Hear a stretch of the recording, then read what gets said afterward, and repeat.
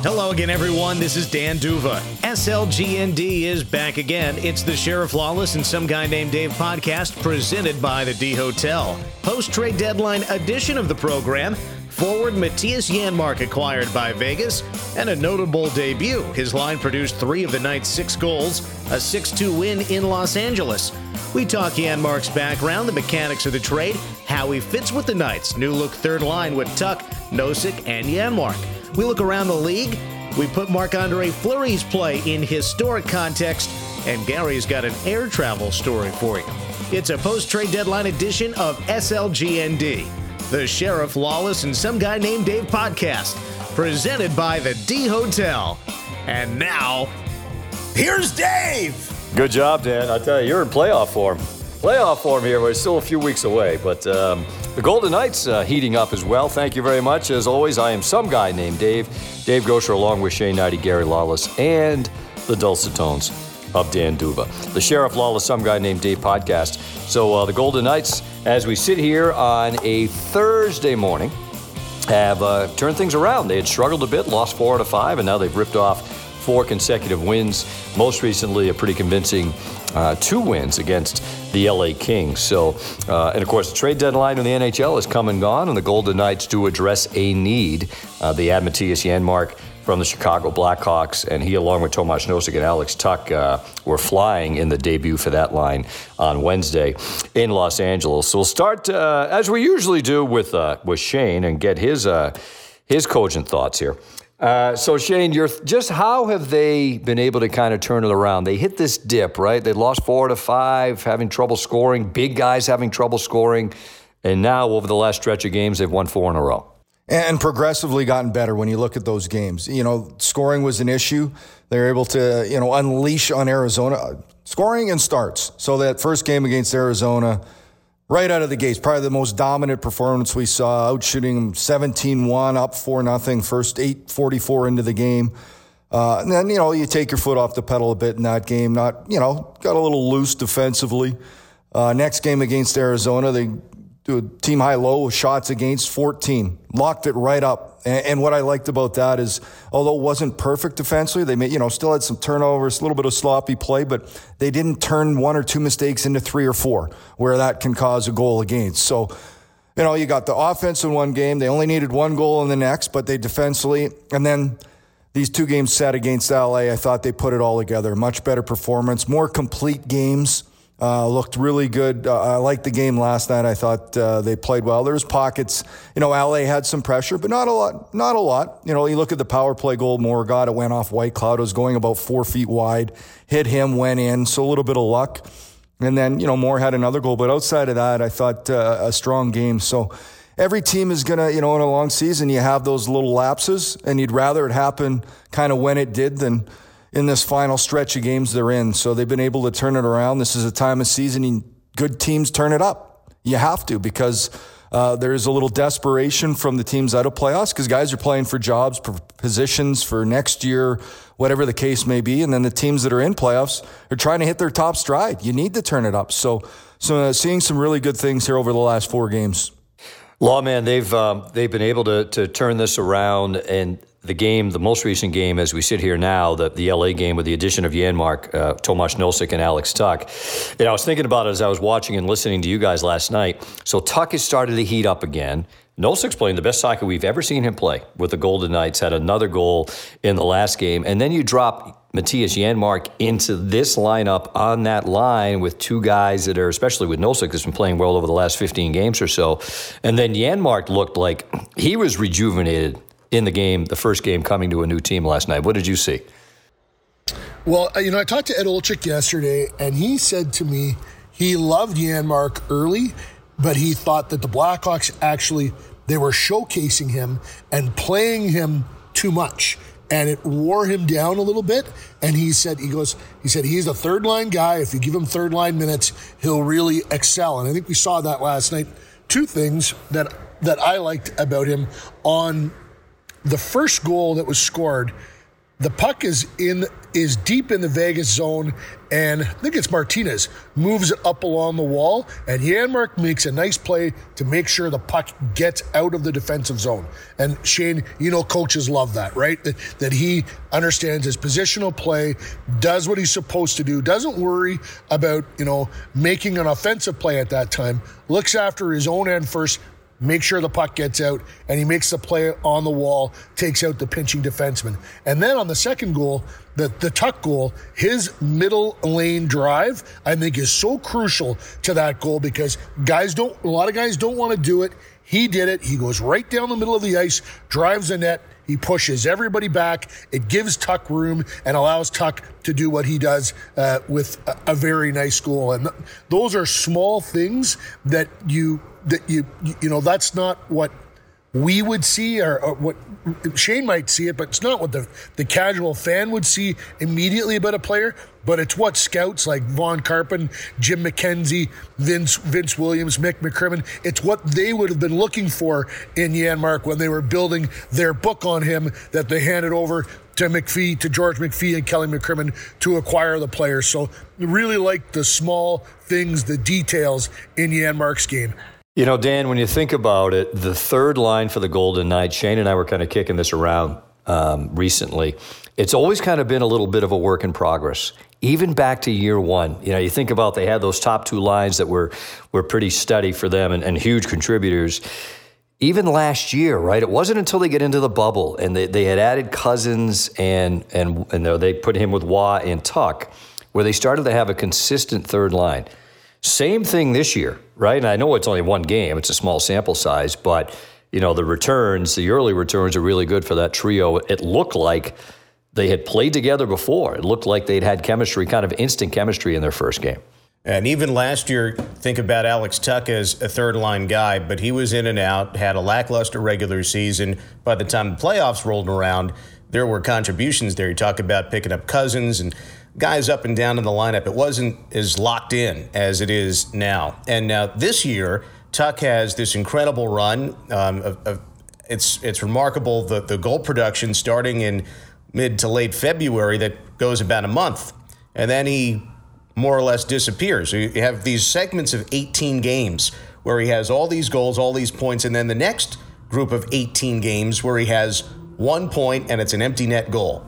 Now he's got a few points here in the last couple of games, maybe starting to find it. I think that the other part of what you like from Alex Tuch as a mainstay on the third line is how good he's been defensively. You put him on the penalty kill. He's talked to us about how that has helped him realize the importance, the finer points of playing at both ends of the ice, just that little addition of playing on the penalty kill. So you throw in, Alex Tuch is among the Golden Knights leaders in plus minus. I'm not sure we would have projected that. Now you throw in, he's got the point production coming again. He's got the 15 goals.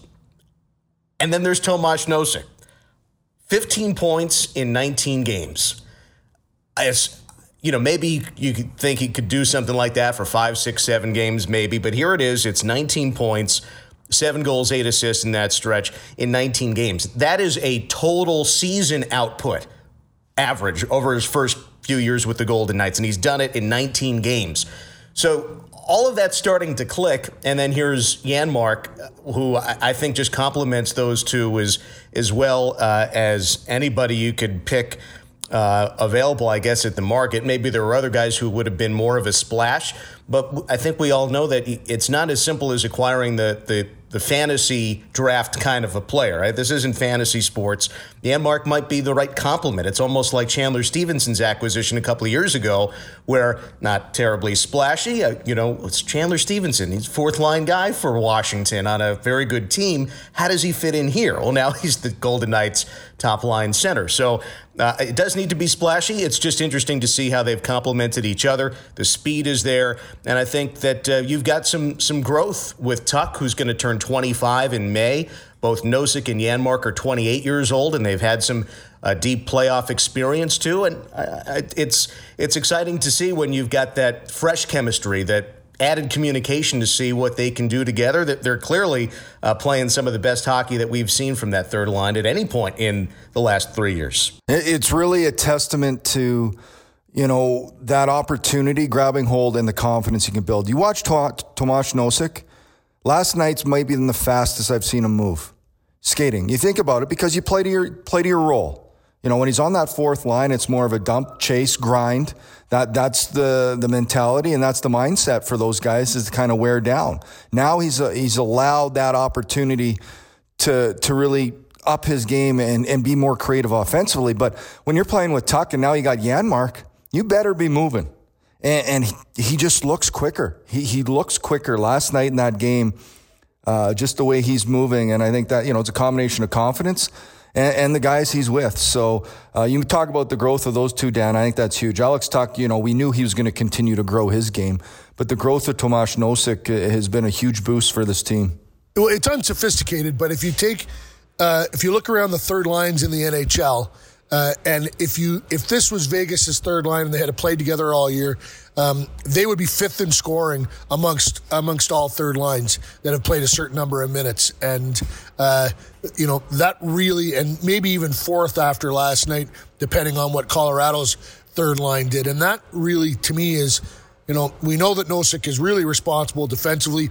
Tuch has added this layer to his game where, he really uses his speed to create back pressure and to try and disrupt things when the opposition gets the puck. And now Janmark, he's going to fall in line with that speed and the way the other guys are playing. All of a sudden, you can put three shifts together now in a game where if you have, the Stone line dominates, the Karlsson line dominates, and then you put that line out, you get three good shifts in a row. 3 shifts that you win in a row, now you got momentum. And I'll throw in, Gary, just the thought that we mentioned it during the broadcast. If you had never seen the Knights play and you watched the game against the Kings, you didn't know who any of the players were, you might have thought that the Tuch, Janmark, Nosek line was at least the number 2, maybe even the number 1 line. If you had never seen them play and you didn't know who any of the players were. And I think back to what Tomáš Nosek told us a few games ago when was asked about this stretch of play. And he can only compare it to what he did during the Calder Cup playoffs in 2018. He was a top-line center with Tyler Bertuzzi and Martin Frk. And in that postseason for the Grand Rapids Griffins, who won the Calder Cup that year, he had 22 points in 19 games. That's 10 goals, 12 assists in 19 games. That's comparable to the numbers I just gave you a minute ago. 19 games, 15 points, 7 goals, 8 assists. So a little bit better during that Calder Cup playoff run, but you get the idea. He's playing about 2 minutes more per game now than he had been earlier in the season, and it's almost like the player that he was at the American League has now come to life at the National League level. Well, and Dave, use your BU math. Hold on. Not that I'm creating controversy. Which line has more goals, 2 or 3? This season? What do you mean, right now? 3. Right now. 3. Yeah, so there you go.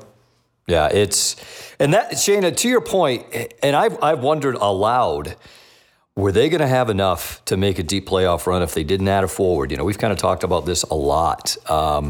This edition of Janmark, now to Gary's, you look, all right, now they've got 3 lines that you can put out there that could drive offense, and especially 2 parts. The emergence of Nosek, who, it's kind of been well documented. Had a great camp, COVID, misses time, the whole 9 yards. And now you add Janmark to the mix. If you're going to put a depth chart up of what they can do against Colorado now you're talking, and I think just myself personally, I had concerns about how, as good as they've been and how many good things they've done this year, how far could they go? Well, now, and again, it's 1 game with Janmark, but I also think, Shane, he's playing more probably where he should be in the lineup, right? Compared to where he was in Chicago, more in that third line role like he was with Dallas when they beat Vegas last year and went to the Cup final. And let's not overlook what the fourth line has done lately. Will Carrier, Nick Waugh, Keegan Colasar before he got hurt. These guys all of a sudden, all their offensive numbers have come up in the last 15 games. So, that's about building from the bottom and not from the depth. That shows, they're growing at the right time. The Sheriff Lawless, Some Guy Named Dave podcast is always brought to you by Findlay Automotive, Chevy, Lincoln, Jag, Acura, the great people at Findlay. They are the best in the business. Quick note, if so the Golden Knights now, I think we're up to about 23% capacity, and which is about almost 4,000 fans. If the spirit moves you, tickets are available for the next 2 Golden Knights home games, April 19th and 21st against San Jose.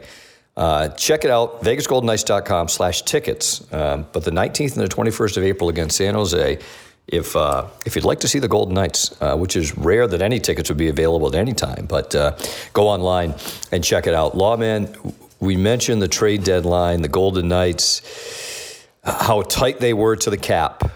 How this deal came late. I think Kelly McCrimmon said only with a couple of hours left in the trade deadline. Two-part question. How close were they to not doing anything because of the cap constraints, and how did this deal ultimately come about? Well, they got together with San Jose about a week before the deadline and said, we have no space. We're going to need a broker. Will you act as a broker for us? And I think they determined a price on, there was probably a different scale there. If it was, if San Jose had to pick up certain number of dollars, it was going to be this pick. If it was going to be this number of dollars, it was going to be that high of a pick. So they got that in place. And then I think they worked on some big things. Kelly McCrimmon doesn't talk about it, but if you listen to what everyone is saying, they kicked tires on Taylor Hall, they kicked tires on Foligno, and they kicked tires on Getzlaf. And I'll be honest, like the Janmark pickup, I'm not going to say which ones, but I like that pickup better than some of those other possibilities. So, and for the price, I think that, they kept their first and they kept New Jersey's second, which I think is a really valuable pick this year. It's going to be high in the second round, and it's going to be like that pick that they used to select Nick Hague. We all know how well that worked out. And Dan, the Golden Knights in the win over LA, and Shane and I were not doing the game. So a lot of times what I like to do is listen to the radio fellas when we're not doing the game, when we're busy doing nothing. The story you told to Matthias Janmark last night and him missing the entire 2016-17 season, knee surgery, but for those that maybe missed it last night, there was a lot more to it than just having knee surgery and missing a season. Yeah, normally you think about knee surgery and it's, a torn ACL or MCL, something of that nature, and that's a common enough sports injury that there's a timetable to it, and it's an unfortunate injury. The rehab is very difficult, but it's been done so often before, you can sort of project out, you do X, Y, and Z, you'll be back in X number of months. What happened with Janmark was not a sports-related injury. It was a rare genetic condition that affected the joint in his knee. He talked about at practice one day, he just all of a sudden couldn't bend his knee. And I'll spare you the long version of the story, but in investigating, the doctors said we could do a couple of different things. We could try to save your knee with the cartilage that's already in there, or we could take cartilage from a cadaver. Oh, and by the way, we have no idea if this is going to work. And if it does, we have no idea if you can ever play hockey again. Now think about all of this, and this was after his first full NHL season. And it was a good one. He had 15 goals for the Dallas Stars. He had been playing in his native Sweden prior to that. So he goes through it all, and even after the surgery takes place, there's a great deal of uncertainty. His sister had come to stay with him for a little while in Texas. He couldn't even go to the door to get food when the delivery boy showed up. He needed somebody to do that. He couldn't put any weight on that knee because the part of the knee that was affected was weight-bearing. So long story short, he finds his way back. It took a full year for him to get back in a mode where he could be on the ice.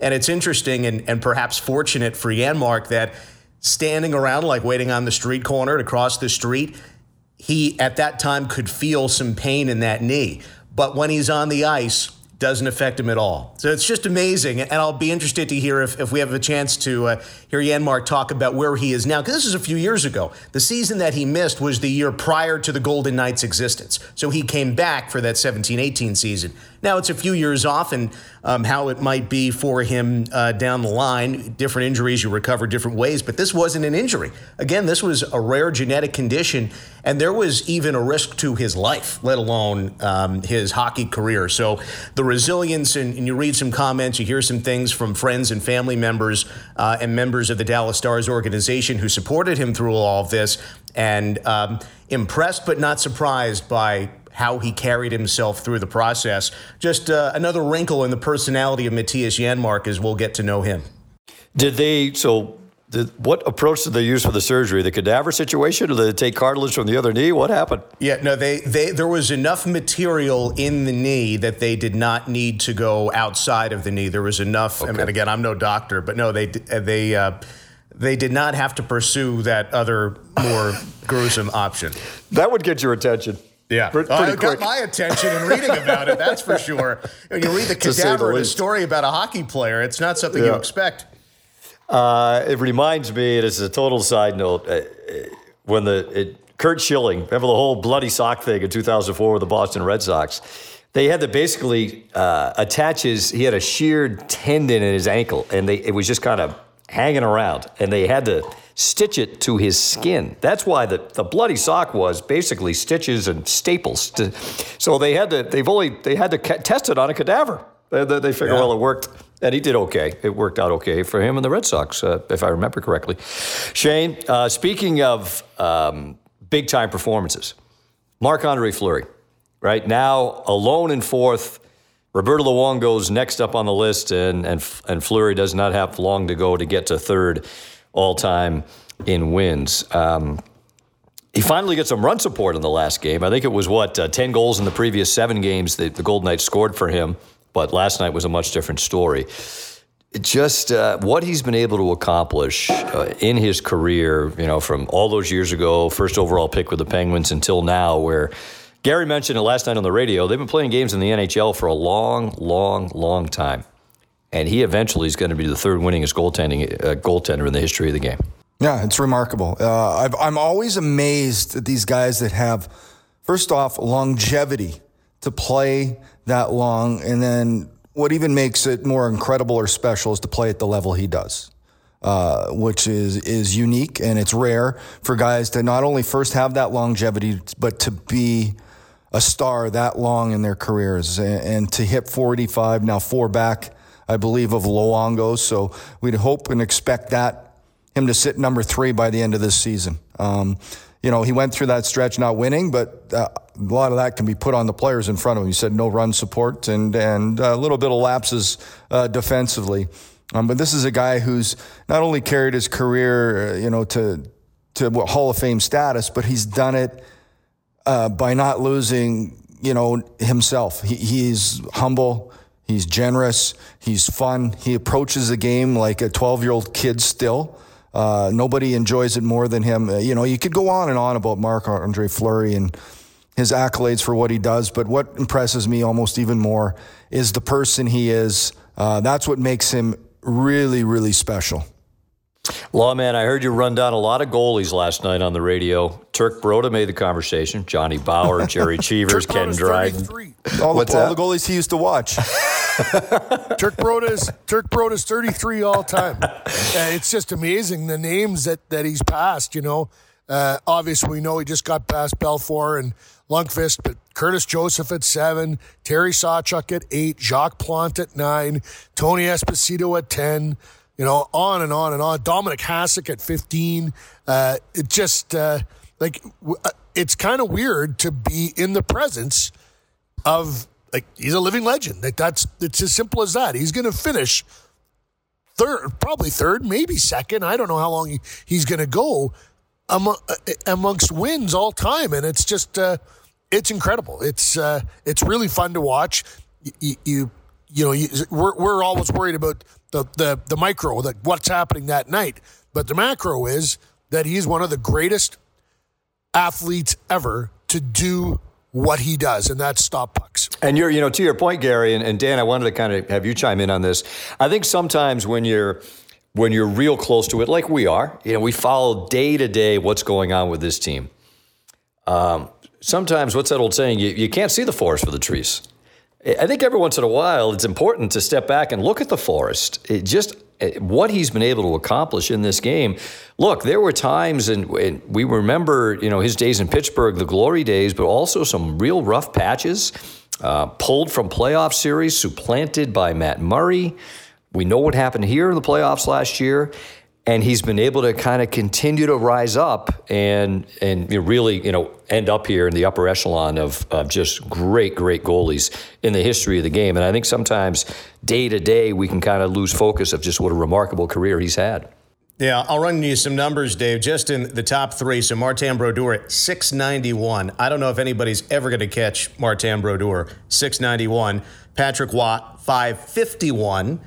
As Gary mentioned, that's it's doable. Might take a few years, but Fleury now at 485 with Luongo at 489. So that could happen in the next couple of weeks. So again, Brodeur at 691, Watt 551, Luongo at 489, Fleury at 485. Throw in another 81 playoff wins. 81 playoff wins is sixth in NHL history. Of course, there are a lot more playoff games now than there were in the old days, but still, Fleury sixth there. But out of those 485 regular season wins, 110 with the Golden Knights. You mentioned the controversies there in Pittsburgh. On the outs, Murray taking over. Maybe his career was coming to an end. Maybe he'd have a swan song with the Golden Knights. Not expected to be a successful franchise at the outset. Now here he is, 110 wins, and throw in a shortened season last year, an abbreviated season this year, and by the way, he missed 2 months in the inaugural season. So you got 110 wins in just shy of 4 seasons with the Golden Knights. That's a pretty big chunk of the 485, 110 with the Golden Knights. And it's interesting when you look at it, Shane. I was just thinking about this the other day, where the guys in the top 4 or 5, let's throw Belfour in that list, all of them, with the exception of Marty Brodeur, they had great runs with different teams, right? I mean, you think about Patrick Waugh with Montreal, goes to Colorado, wins it right away, wins another one after that. Eddie Belfour, great runs, great years in Chicago, goes to Dallas and wins it. Luongo never did win it, but sure as heck had, between the Islanders, Florida twice, Vancouver, great runs, and now Fleury, where they've been able to do it. And maybe Fleury's the most remarkable because of the situation he was coming into here. Expansion team. No one ever dreamed that first year would ever work out the way it did. But, with the exception of Brodeur, those top 5 have been able to go to different places and have great runs to climb the all-time wins list. Well, they have, and I think that, the ability to adapt, and I think Marc-Andre Fleury, he's a huge reason why they were a success. That first year, especially look at that run to the Stanley Cup. Look at his numbers, just incredible numbers in year one. And then, the other thing, you talk about all those goalies, to get to those numbers, which you don't see now, goalies don't start young in this league. Defensemen and goalies usually take more. We're seeing young defensemen start to really advance, but, young goalies, even Carter Hart, who's supposed to be, it's fallen off. It's not easy to win and then to have that longevity and then a resurgence, if you want to call it, for Marc-Andre Fleury. That speaks to maybe his greatest and most overlooked asset, his competitiveness. Because we always see him smiling, you always see him, having fun. But man, he is competitive and he believes in himself and he is not going to be denied. And I think that is a driving force. If you want to be an elite athlete, everybody has to be competitive to be in the league, but not only that, his willingness to want to be better and better and better and believe he belongs in that net each and every night and compete, that's what has driven him to where his success is at right now. He's never finished higher than 4th in the Vezina voting. There are 14 games left. You guess maybe he gets half of those. Where does he fit in the Vezina voting this year? Does he have a shot to win it? Does he get into the top 3, meaning he's one of the finalists? Because he's never finished higher than 4th. You've got to believe he's got to be in the top 3. Yeah, that's true too. Some of those other guys, they would trade that, right, for the 3 cups. Your point, Shane, of young goalies in the league, and I'm just kind of taking a peek at this, they were humble beginnings for Fleury. He had 4 wins his first year. So, on not good Penguins teams, you think about 03, 04, he went 4-14-2. Lockout year comes, he goes to the AHL, plays the whole year with Wilkes-Barre, then played the next year was when he kind of broke through with the Penguins. But even that year, 13-27-6. This is Well, especially his first year. This is pre-Malkin. This is pre-Crosby. This is pre the building blocks for those great teams that they had, and you make an argument still have. I mean, Crosby and Malkin are still the driving forces behind the Penguins to this day. But yeah, it took him a while. What was it we had last year, Shane? I think it was last year. We asked him back when we could talk to the players, person to person. What do we remember? What do you remember about his first win in the NHL? And I think they got outshot. The Penguins did by the Kings like 48-15 or something, and he lost 2-0, but was the number one star of the game. He had 46 saves. That's how bad they were back then. They were not a good team. So a lot has changed since then. Hey, what about the other goalie? Go ahead, Lawman. You want to make a point?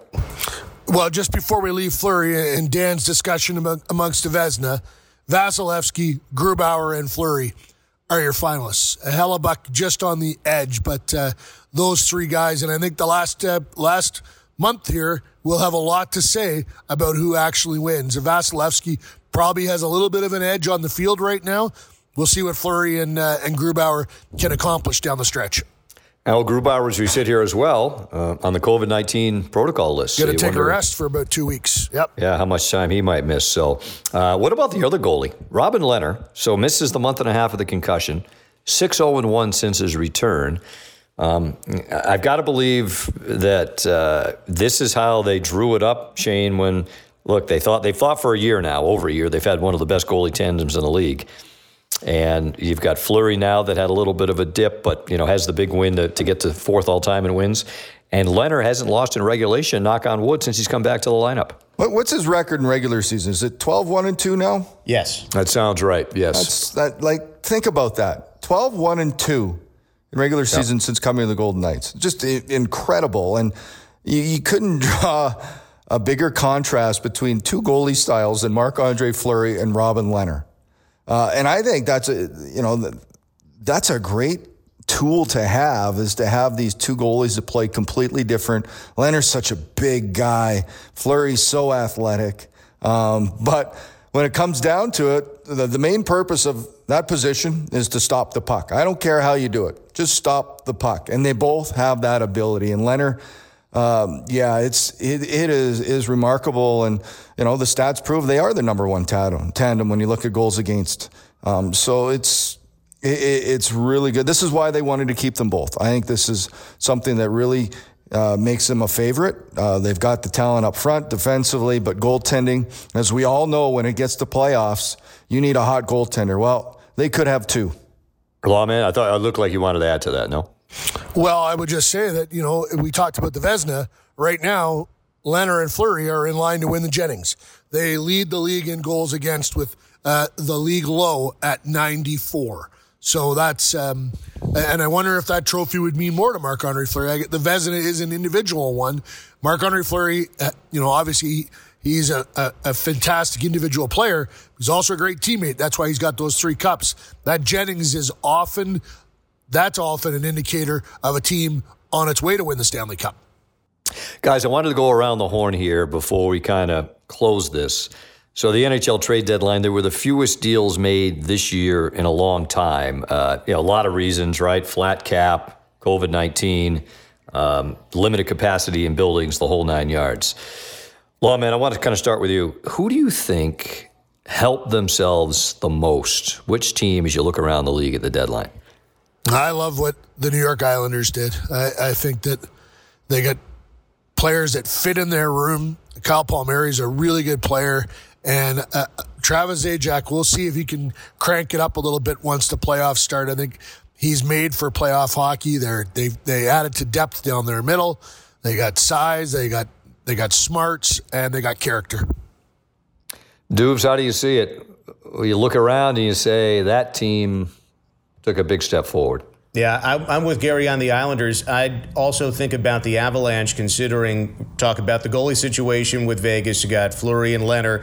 That was not the case with Colorado, and a variety of challenges there. So you got Grubauer, who had been playing almost every game. They get Devan Dubnyk, and just as that happens, Grubauer ends up on the COVID list. And watching the game Colorado played against St. Louis last night, Dubnyk seemed to be fighting a potential injury too. And they also bring in Soderberg and Nemeth. So again, not splashes, but maybe some support pieces.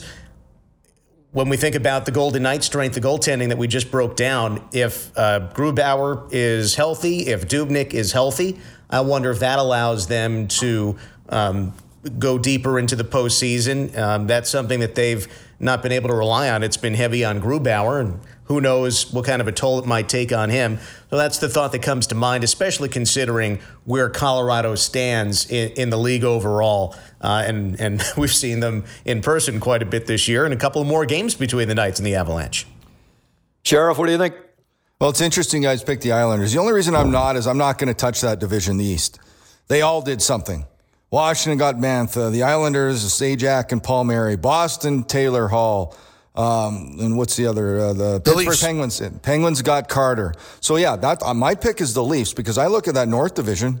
They're really the only team that did anything. And that they did it because they believe they can walk out of there. That's a great chance to walk to the semifinals. And I think Nick Foligno's a huge ad for them. I think, goaltending's been a question. They picked up David Rittich, which, you're not going to get wowed by that. But if Freddie Anderson gets healthy, Jack Campbell just set a record for starts, winning. And, that's a deep team up there. They already have the talent, but they've added a lot of the right pieces. They even started, with Simmons, Thornton, and now you got Foligno, some leadership to go with that youthful talent of, Matthews and Marner and Nylander and Tavares. Toronto's legit this year. As much as it pains me, it really does. It hurts to say this, but that division to me is the most favorable with one team. I look at the West. To me, it's Vegas and Colorado. You look at the East, then you look at the other one. All of a sudden, the Panthers, Tampa, Carolina, who didn't do anything, but really probably didn't need to. It is a tough sledding out east. I think up north, Toronto, with what they've done, they've made themselves clear favorites. Riley Nash as well, right? I mean, Riley Nash, another piece, yes. He'll be ready for the playoffs. He's injured right now, but, And Tampa, we don't mention it, but they got a huge piece coming back too, right? He's still hurt, but when Kucherov is ready to wind it up, that's going to be a pretty big ad for the start of the playoffs. And they added David Savard, on the blue line. But it's obvious Toronto's all in. They're all in. They haven't, as great as they've been able to kind of build their team up with these terrific young players. The playoffs has been the issue, right? They haven't been able to gain really any traction. The good news for them is they're not going to run into Boston in the first round again this year, because that seems to be the problem, But yeah, I think that North Division is there for the taking. And then, I was asking Shane and Gary this the other day, and because I was curious. So you stay within your division, right? The first two rounds. But then they reseed, right? So once you get to the semifinals, they reseed by points in the regular season, which, the Golden Knights might play Tampa in the semifinals, right? That'd be pretty cool, especially if the radio guys could travel. That would be great. That'd be really Wouldn't good. mind that at all. Yeah, that'd be fantastic. It's weird how I'm not going anywhere without you two next time. Dan scared me on that flight home. I need some protection. I did what now? You have the hands scared going? me Was on the there return inadequate flight. service? But I have to tell this story. Dan and I are on a Southwest flight going from St. Louis to Vegas. It's a 6 a.m. flight. The flight is jammed. I get a spot in the exit row, and I'm kind of trying to save another spot for Dan. And sure enough, he gets into the other spot, so the middle seat is empty. But the pilot keeps saying every seat is full. Every seat is full. Take the first seat. If all that's left is middle seats. And Dan starts waving the hands and telling a story, and I'm like, he's awful worked up over nothing. Like, what's going on here? And it's a psychological ploy. He was trying to act like a madman so that no one would want to sit between us, and it worked. We had the only middle seat left on the plane. Yes. Yeah, well, thanks for giving away my secrets, done, Gary. Now everybody knows how to manage to find the best spot on a Southwest flight. You're a radio guy. No one recognizes you on the plane yet. So this guy looks like he's bananas. Well, no, exactly. I thought it was, especially at that hour of the morning, if I were just a regular passenger getting on the plane and I saw two people at 6 a.m. in a heated exchange back and forth, I sure as hell wouldn't want to interrupt that conversation. So I had lots of material, like we had the lights out in Brooklyn a few years ago. I had all kinds of topics ready to go to keep talking and engaging Gary so that people wouldn't want to, sit between us. Gary, you must have been thinking, what the hell's going on here? It's only 6 in the morning. I'm not ready for this. So worked up. I'm trying to put my headphones in to I want to watch a movie, Dan. Stop telling me this story. I mean, Dave and Shane, would either of you really want to sit between me and Gary on an airplane? Come on. No, that poor male or female, never to recover from that experience. Well, then everybody made the wise choice. They all walked right past our row. That's a great approach. I'm going to have to remember that. That's fantastic. All right, guys, anything else on the top of mind? Or that's pretty much a wrap. Are we good to go? Thanks. Good to go. Good stuff. One final reminder again, Golden Knights tickets, next 2 home games, April 19th, 21st, available against San Jose. Check it out, vegasgoldenights.com/tickets. And thank you for tuning in to this edition, the latest edition, post-trade deadline edition of the Sheriff Lawless and Some Guy Named Dave podcast. We'll talk to you next time.